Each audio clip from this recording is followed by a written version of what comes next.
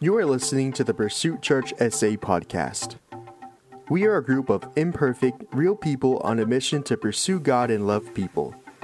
From wherever you are listening, we hope that you are encouraged by this week's message. So this week we are in week 3 of our sermon series, Relational Vampires. We've been talking about relationships that suck the life out of you.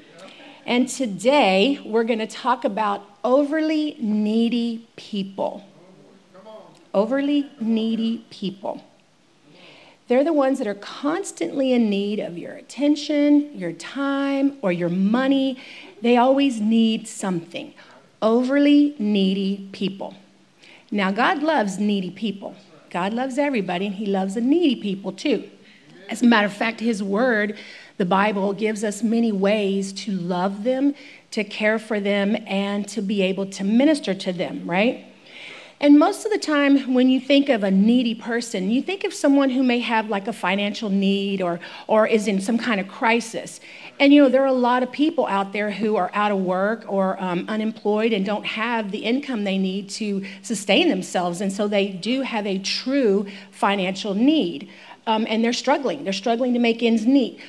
But what I want to talk about today is the overly emotionally needy people. That's a whole nother thing. I want to focus on that today. So let me ask you this. Have you ever had someone in your life that they just always seem to have an issue? There's always something going on. There's some kind of drama always going on in their life. Like nothing's ever happy and settled. It's something stirred up drama. You know, they're like the victim. Like somebody's always messing with them. It's either their boss or their mother-in-law or the neighbor. Maybe it's the IRS. Somebody's always messing with them. Somebody's always messing up their life. And you know, you may have somebody in your life that's like that right now. I hope that's not you. But you know what I mean, right? Overly needy people. You have, for example, you have a conversation with them and, you know, hang up, everything's good. And then a few minutes later, you get a text message. Are you okay? Are we all right? Are you good? Did I say something wrong? Is there something wrong? Are you mad at me? They're what I call the world is falling apart. I'm in trouble, and I don't know what I'm going to kind of do people. The overly needy people. And it almost seems sometimes like they don't know how to live without having some kind of turmoil or drama in their life all the time. They just can't rest. They have to have things stirred up all the time. And in general, I think most of us, we want to help people that have a need, that are needy, right? Even emotionally needy people, we want to help, right, in general. And the problem is, and I want you to get this, the problem with that is if we don't help them the right way, then we can end up hurting them and hurting ourselves. We have to be careful. Now, let me ask you this. Have you ever had this scenario play out in your life where someone has a need and you want to do something to help them, right? So you go and you do something and it's not enough or it's not quite right. It doesn't matter what you do. It's just not enough. So you pull back. You think, well, I'm not going to help you anymore. You don't appreciate it? We're done. And then they start to resent you. And then what comes next? You start to feel guilty. It's like this cycle with overly emotionally needy people. And what ends up happening when that scenario plays out is that they end up worse off and you end up worse off. That's happened to me before. Now, I can bring that up because that's truly happened to me before. And the reason because it happened is that I wanted to help, but I didn't do it in the right way. That really matters. So what I want to talk about today is how do we help people in a way that is truly helpful? So before I start, I want to talk about a couple of little definitions to bring some clarity to this. So what's the difference between relief and restoration? Relief is something that a lot of people need, but it's immediate and it's temporary assistance. That's relief, right? Okay, so restoration, well, let's go back to relief. Relief is, for example, like when someone has an immediate tragedy. I remember a few years ago, Hurricane Harvey hit Houston, right? And it just wiped the city out for the most part. Well, there were a lot of people who had needs. They were very needy. They lost homes. They lost everything. It was a huge flood. And so we all rallied. People rallied and supplied water, brought in relief, food. Some people even went back to H-Town and helped them rebuild, helped people clear out their homes and get all the garbage out that had been destroyed by the water. That's relief. There was an immediate, urgent need, and that was immediate assistance. That's relief. Another example of relief is like, say somebody loses a job and they don't have that income anymore. Well, you may rally to pay a month's worth of their utility bills to help them out. Or you may watch their kids for them so they can go out and job interview or look for a job or whatever. That's relief. That's temporary and immediate. Those are different. It's temporary assistance in a tragedy. That's what relief is. But there's a second type of help that takes a lot more time and a lot more effort. I'm talking about restoration. It's not temporary and immediate. It's ongoing. So what is restoration? Restoration is working with people to restore them to their God-given potential. Restoration, now hear this, restoration isn't doing something for them, it's working with them. It's not the same thing as helping someone out after a natural disaster or a job loss or something like that. It is spending months and maybe even years working with someone, say for example they're an addict or an alcoholic. You spend time with them. You hang in there with them. You help them get into rehab. You help them find an accountability partner. You give tough love, and you don't let them off the hook. And they fall off the wagon, you're still there for them. You're not condemning them. You're not beating them over the head. You are still there for them. And then after a long period of time, ups and downs, hits and misses, wins and losses, finally, by the power of God Almighty, they get clean, they get sober, and you've been part of that helping them be restored to their God-given potential. That's restoration.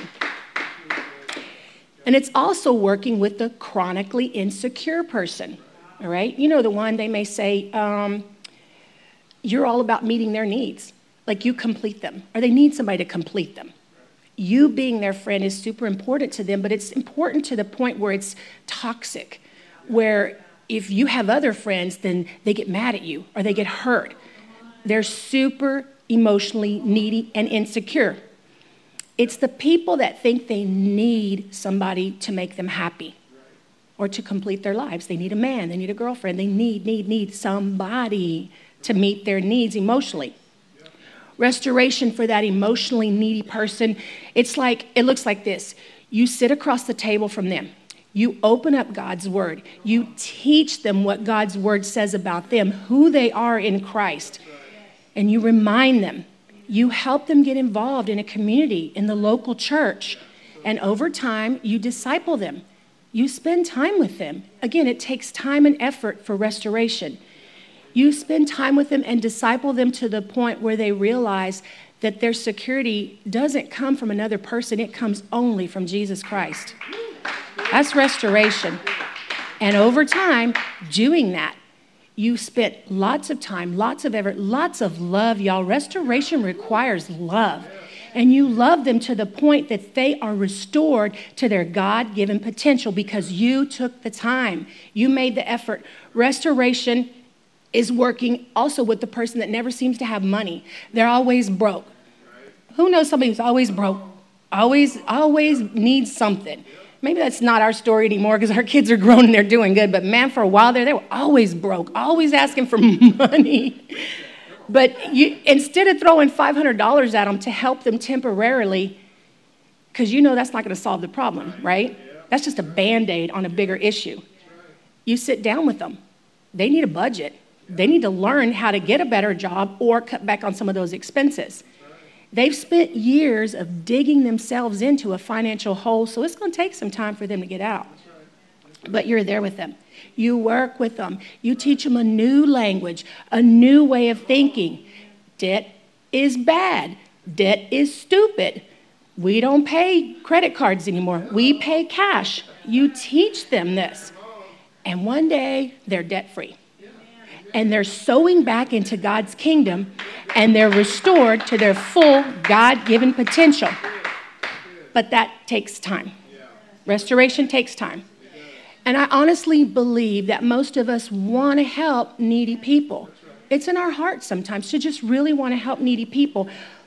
But the issue is we want to offer relief when a lot of times what they really need is restoration. So I want to tell you about a story in the book of Acts. It's Acts chapter 3, and it's a story of restoration. And then I'm going to give you 3 specific prayers that we pray as a restorer that brings people back to their God-given potential. Amen. So follow along with me. Acts chapter 3, verse 1. One day, Peter and John were going up to the temple at the time of prayer at 3 o'clock in the afternoon, very specific time. Now, a man who was lame from birth was being carried to the temple gate called Beautiful, where he was put every day to beg from those going into the temple courts. So let's stop for a second. What's going on here? Think about it. We have a guy who has a huge need. And for his entire life, because the scripture says he was lame from birth. So for his entire life, people have offered him relief. He's still begging. He's a grown man, still begging. His entire life, people have given him relief. They carried him to where he needed to go. He begged. People gave him money. And then somebody carried him back home. But this guy was smart, y'all. I want y'all to pay attention to this. He was smart because he knew exactly where to go to beg to get the highest ROI, return on his investment, okay? Back then in those days, there were 3 places that were common for beggars to go. One of them was the highways. Of course, people traveling back and forth. They had a lot of chances of getting a lot of traction there, right? People coming by, okay, throw you some money. The second place was pretty obvious, in front of the homes of wealthy people. Duh. The other place was in front of the temple. Remember, the Jewish people went to the temple at the same time every day. So there was going to be a lot of people going at that time. That was the best place to beg because that's where everybody went. And also, now watch this, the religious leaders were there, the Pharisees, and we know how they loved to be seen and known for how much they gave. Their acts were their own way of feeling self-righteous, holier than thou. So he knew, hey, I'm going to go there because you know what? The Pharisees would try to outgive each other so that others would see how holy they were. So this man was smart. He knew where to go and what to do. This guy knew that someone was going to meet his needs there. So let's keep reading. Go to verse 3. When the lame man saw Peter and John about to enter, he asked them for money. Peter looked at him straight, as did John. Then Peter said, "Look at us." So the man gave them his attention, expecting to get something from them. Then Peter said, "Silver or gold I do not have, but what I do have I give you. In the name of Jesus Christ of Nazareth, walk." So when this guy saw Peter and John walking into the temple, he asked them for money. That was his standard operandus, right? That's what he did, which most people think that money is their biggest need. Most people think that. If I just had more money, my life wouldn't be so stressed out because then I could hire somebody to do this and I wouldn't have to do it. Or if I just had more money, I'd be happier because blah, blah, blah. Most people think they just need more money. So when Peter and John told him, "Look at me," he did. He's like, "All right, y'all about to hook me up. I'm going to look at y'all." And so he looked up, expecting them to give him.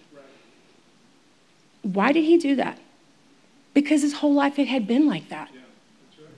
Think about that.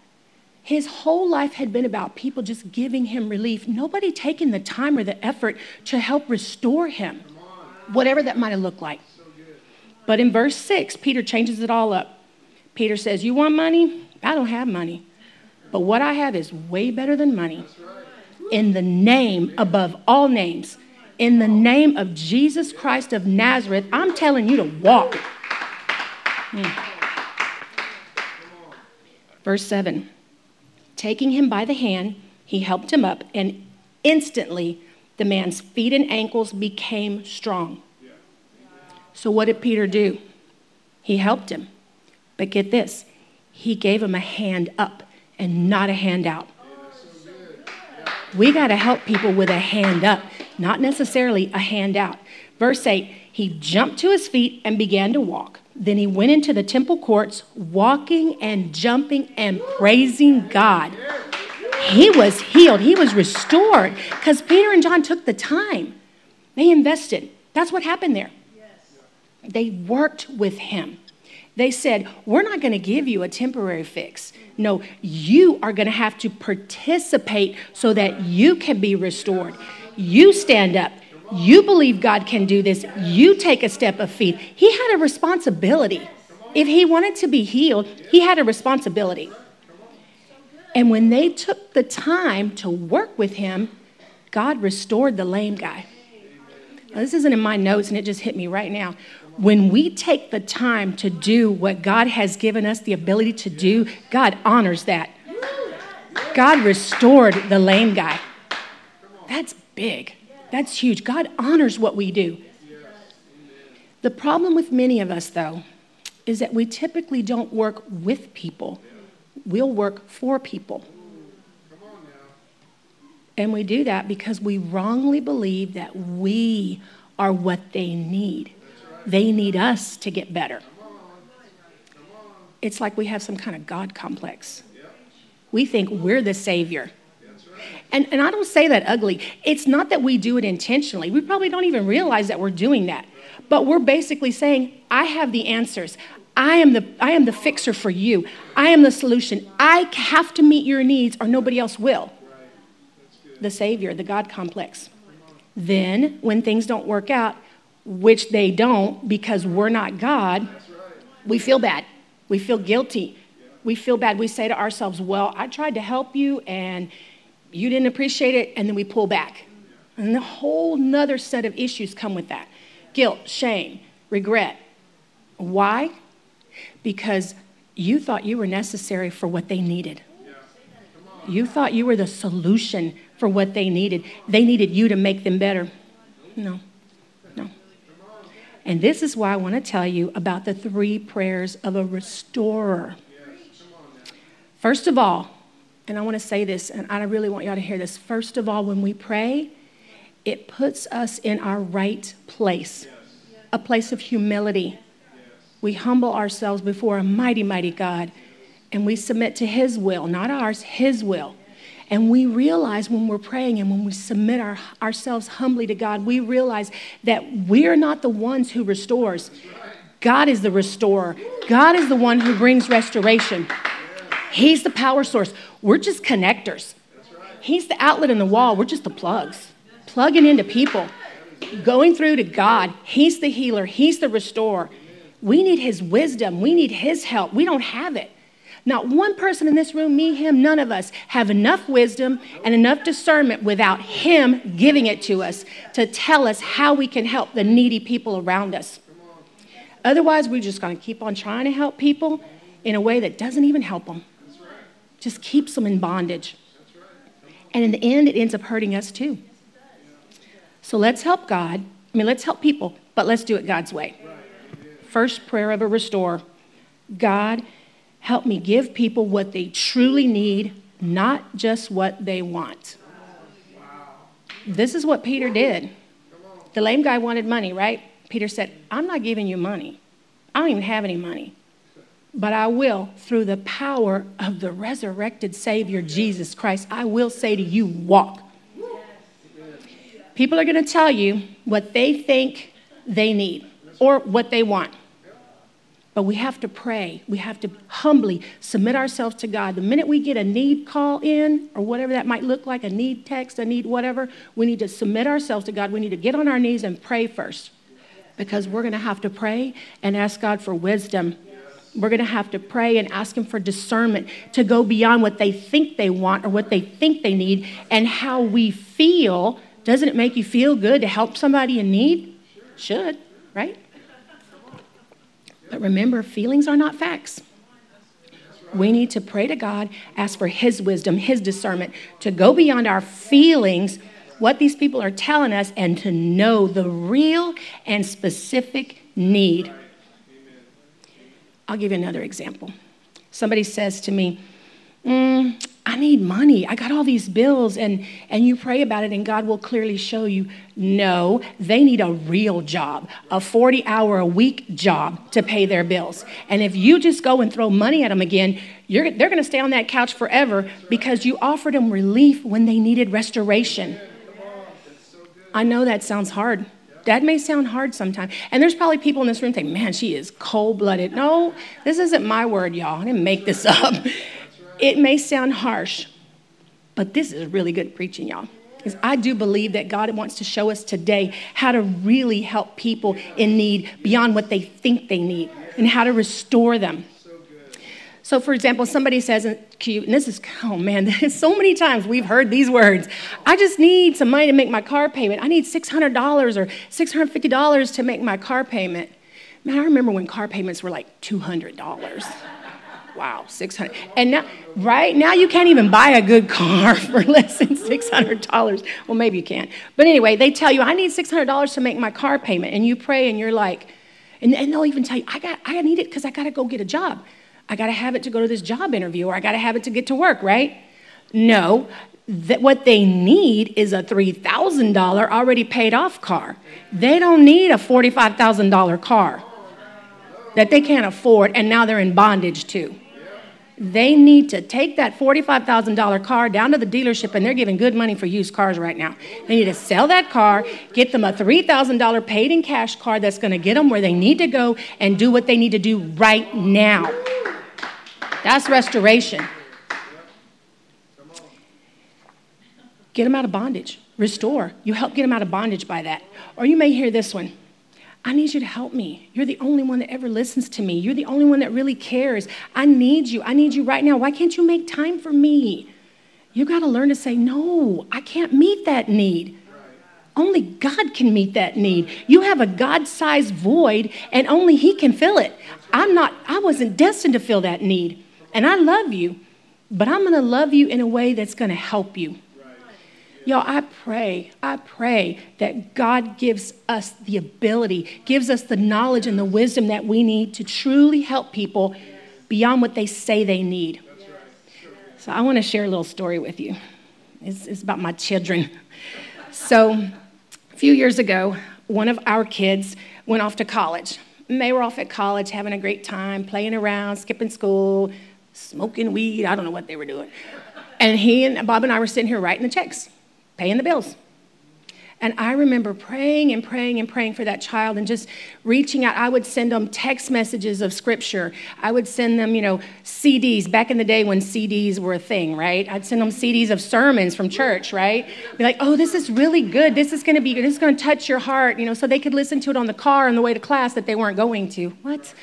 So we were still writing the checks, though. This kid of ours was out in school doing Lord knows what. One day, and I spent so much time, both of us, so much time praying and praying for this kid. And I remember one day specifically praying to God and saying, God, why aren't you softening their heart? Your word says you'll give us a heart of flesh for a heart of stone. I've been speaking that. I've been praying that. What's going on here? Why? God, why don't you show me what I got to do? Show me where I'm going wrong. And I remember distinctly, y'all, the Holy Spirit speaking to me. Now, it wasn't out loud like, nobody like that. Jesus don't talk to me out loud. Okay, unless it's through one of y'all's mouths or something. But it was the Holy Spirit speaking into my heart, very clearly saying, that child has become your idol. You are idolizing that child because you're so focused on that child, you're not paying attention to me. That's what the Holy Spirit said to me.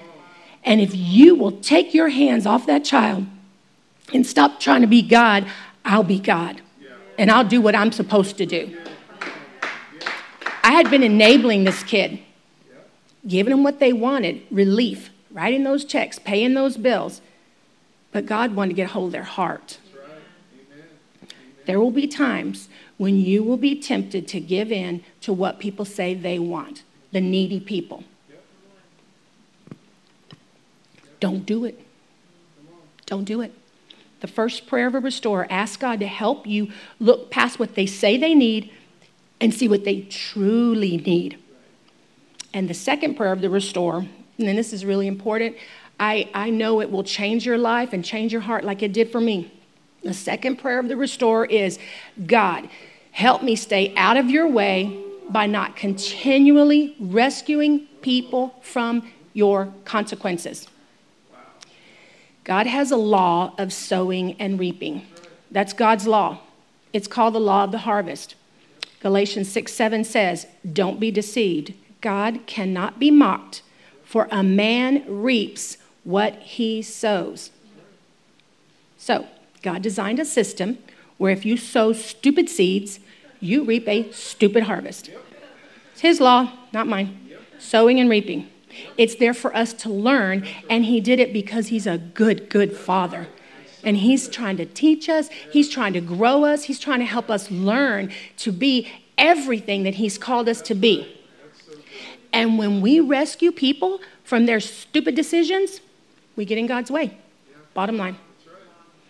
And I believe that one of the biggest parenting mistakes that we can make is to continually rescue our kids from the consequences of their dumb decisions. That's a big parenting mistake. We got to take our hands off of that. And I could say that because I've done that. I've lived that. We got 8 kids between us. We have lived that one out, y'all. I got another story. Don't believe me? Here you go. My oldest daughter was young, right? I think she was in elementary school. Well, she had a school project. And that's another thing. I just need to say this. My granddaughter, when she was in kindergarten, y'all, the girl was 5 years old. They gave her some big old diorama poster project where she had to learn all this stuff. I was like, what? My girls didn't do that till they were like 5th grade. Well, my oldest daughter, Leticia, had a project. And I knew she had this assignment. When she first brought it home, I saw it. I was like, all right, that's cool. Just remind me, right? I think she was in 5th grade. Well, she didn't remind me. In those days, and even now, Letty's all about softball. That was her life. And so she was like, okay, I'll remind you, Mom. Well, guess what? She tells me on the way to softball practice one evening, oh, Mom, tomorrow my project for science is due. I got to do blah, blah, blah. I'm like, what? I said, you're telling me the night before? She says, well, you knew. I was like, oh, no, boo. Your job was to remind me. So I'm driving her to softball practice, and I'm thinking, okay, I wanted to fix this, right? So what do? Drop her off at the ballpark, head to Walmart, and buy all the stuff we needed. And instead, God forbid she missed softball practice because she was going to be an Olympian, right? So instead of going back to the field and hanging out, I go home and do her project for her. How many of y'all done that? Can I get some honest people up in here? How many people have done that? Okay, maybe it's just me and Bob are jacked up. But anyway, the point is, how many times do you think about that? You know, I'll tell you one thing, though. I made a decision the next day. I was so tired. I had to go to work. I was tired, and I was like, no, I'm not doing that again. That's just ignorant. I'm not doing that again. So Grace and Terry paid the price on that one. I remember the first couple of times they said, Mom, we got a project. And I'm like, oh, you're telling me the night before? You're not going to tell me the night before. You knew you had that project. You have a calendar. You have a planner. You should have told me. You should have reminded me. Too bad, get a 0. And they had to have a couple of 0s for major grades. And then they remembered, oh, Mom, don't play the last-minute project thing. They learned because I didn't rescue them. I might have messed up the first time, but the other ones, How are we going to teach our kids to be responsible adults if we keep rescuing them from the consequences of their bad decisions? And I don't say that from a mean place. I say that from a place of it's our job to steward well the kids that God's given us. So we have to teach them. It says, train up a child in the way they should go. Well, that includes education. It's our job. It's not really the teacher's job. It's our job. I got one more kid story, and I'm done with that. Couldn't leave Terry Jo out of the equation. So I remember when Terry was 16. And, you know, I have to say this, y'all. I was never that parent that was going to buy my kids cars when they got their driver's license. That was Pastor Bob's thing. So he talked me into it. I agreed, okay, well, she has a job. She's being responsible, so we're going to get her a car. And to be honest with you, I didn't want to be hauling her all up and down to the mall back and forth. I had a real estate, but I was busy. I didn't have time for that. So we talked about it, and we decided that Bob was going to give Terry his Jeep. We'd get it fixed up. We spent a ton of money because I didn't realize how jacked up that Jeep was. We spent a lot of money. We had new seats put in, had the AC overhauled, did all this money, fixed the Jeep up, and gave it to Terry. And when she got her license and she had her job, and what did she do? What did this child do? The first night she took it to the mall, she let her friend, who didn't have a driver's license, drive that Jeep, and she drove it straight into a brick wall. Totaled it. Thank God those girls were okay. I think they were just, I don't know what they were, but God took care of them. They drove straight to a brick wall, totaled it out completely, scared the daylights out of us with that phone call. But I tell you one thing, that car that was supposed to get her through high school and in and through college, it wasn't until her third year in college that she got another vehicle. She was on Feet Mobile, or Beg Your Friends for a Ride Mobile, or Grace had to take her to work. That was a whole nother set of issues. But anyway, the point is, we didn't buy her another car. Like, no, consequences, baby girl, consequences. Our kids, they're all grown now, but they knew they were going to learn some consequences as a result of their bad decisions. When they messed up, they were going to have to pay that price because we weren't going to rescue them. I love the story of the prodigal son. It's in Luke chapter 15. And I love what the father didn't do, what he didn't do. As the story goes, there was a younger son, and he was kind of rebellious. No, he was rebellious. He goes to his dad, and he says, hey, give me my inheritance now. That always bothered me. I'm like, your inheritance now? The man's not even dead yet. And this boy wants his money? The dad says, all right, I'm going to do it. I'll give you your money, son. Here you go. The son was rebellious. He wanted it so he could go off, be free, live his life, do whatever he wanted to do. So dad gives him the money, the kid takes off, and the scripture says he lived a wild life. So basically he was out there sleeping around, smoking weed, partying like a rock star, doing all kinds of Lord knows what, and he ended up in a pig pen, literally eating pig food with the pigs. Ugh, I don't know if y'all have ever seen a pig pen, but it's a hot mess. But guess what the dad didn't do? He didn't go chase his son down and rescue him. He could have said, oh, it's okay, mijo, come home, mijo, I miss you, I love you, I don't want to see you suffering. Nope, his dad didn't do that. The father loved his son way too much to rescue him from the consequences of his bad decisions. And you know what? His dad wanted his son to come to his senses, and guess what the Bible says, Luke 15:17. When he came to his senses, this is a son, he said, how many of my father's hired hands have more than enough food, and I'm here starving to death? Eating pig slop, y'all. When the emotionally needy person tells you, if you loved me, you'd help me, you have got to be able to say, it's because I love you that I'm not going to rescue you. It's because I love you so much that I'm not going to interfere with the God-given consequences of your bad decisions. Yeah, that may sound rough, but some people have to learn the hard way.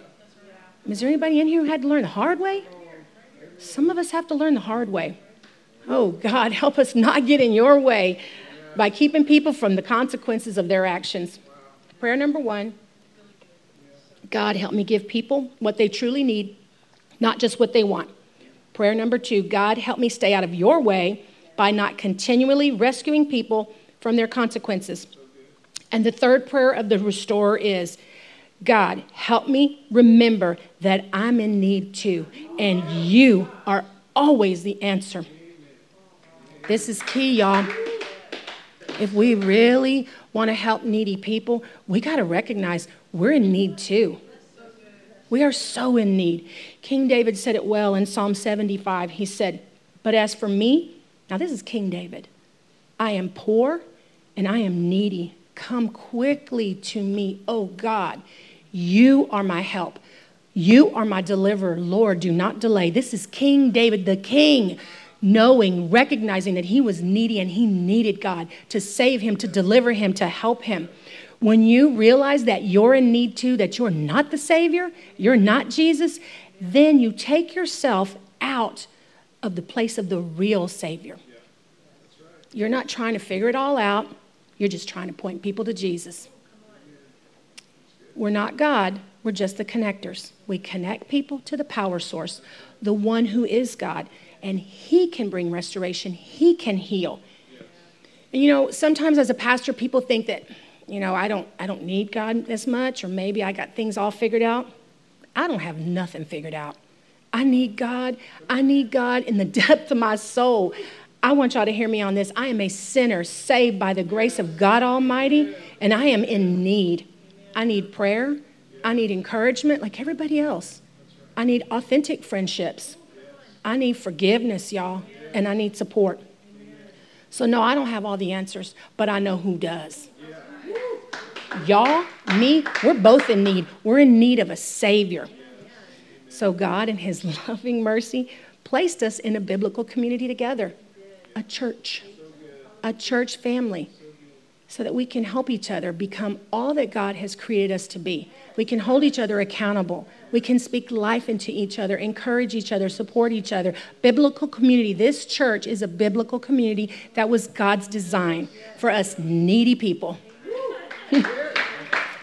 And when you think about it, basically every physical need that anybody could have can be met by the church. We just helped 191 people have dinner for I don't know how many days. 191 people. In this biblical community, we were able to bring relief to people who really needed it. That's what a church is for. It's to rally together and help each other and help others. God will also meet our spiritual needs through His church. That's His design. That's His design. We need to be in a community of fellow believers, all doing our best to follow Jesus while we're leading others to Him as well. That's the point. And when we get that, then we can be restored to our God-given potential. Jesus intended us to be who He created us to be, and we can make His name known throughout the world, which is our job. It's what we're supposed to be doing. This is how God is going to use His church to make a difference. And it starts with us, needy people. I want to pray for us today. As we were preparing the message, it just really resonated in my heart that just how needy I am and how I need God to give me wisdom and discernment to be able to help those who truly have a need, but to also have the desire and the wisdom to help restore those who need restoration. So I just want to pray for all of us. If you will, if you just bow your heads and close your eyes, let me pray. God, I pray for those who are ministering to other people. Give us eyes to see the real needs. Give us wisdom, Lord, that only comes from you. Give us your discernment, and then give us courage to love and to help in a way that will truly help them. Lord, for those people who are hurting, I pray that they will be connected to your family, your body, the church. Lord, I pray that there'll be conversations today out there in the lobby, here in the auditorium, all throughout this building. God, let there be conversations today where we can stop, take the time, meet someone's need, help bring them to restoration, help serve someone here today. God, let us be your hands and feet. Help us know that we aren't the answer, but that you are the answer. Help us, God, to love one another the way you want us to love one another, and to help connect others to your Son, Jesus Christ. God, I pray that as your church, we would go beyond relief. Use your church, Lord. Use us to restore the broken and the lost, restore the outcast, to bring about true healing in a broken and sin-stained world, God. And God, thank you in advance. Thank you ahead of time, Lord, for all that you're doing. Thank you for the hearts that you're working on right now, Lord. Even as I pray in Jesus' name. If you just keep your heads bowed and your eyes closed, I want to pray some more. I want to pray for a minute. Maybe you know about God, but you don't know how much you believe. Maybe you know there's a God. Maybe you know how good He is, but you've never really given your life over to Him. Or maybe, you think you've done some sketchy things and it's too much, it's too far gone. You've passed the point of no return. Friend, I want to tell you that's not the truth. We're never too far gone. We've never made enough mistakes that our mistakes can't outrun the love and mercy of Jesus Christ. And if that's you today, you believe, but you know that you're not really following God, or you think that you're just too far gone, Maybe you're the person who's tried to fill that emptiness inside of you with all kinds of things that aren't filling up that God-sized void in your heart. Maybe money, maybe hobbies, maybe work, maybe relationships. Going from one relationship to another relationship, trying to fill a God-sized void in your heart. If that's you, friend, there's a Savior for you. If you're here today longing for more, you have a spiritual need, maybe that's why God brought you here today. If that's you, I want to pray for you. And one more, if you are the person who's been coming to church, going through the motions, checking off the box, and you're done with that, if you want to put that aside and say, I'm not playing church anymore, I'm not playing, I want God to restore, I want God to heal, I want to be everything that God created me to be. You're not checking off a box anymore, you truly want to surrender your life to Him, and you know that you need God in every way. If that's you, I want you to pray this prayer after me. And if everybody would pray it as well, let's support people who are making a decision for God today.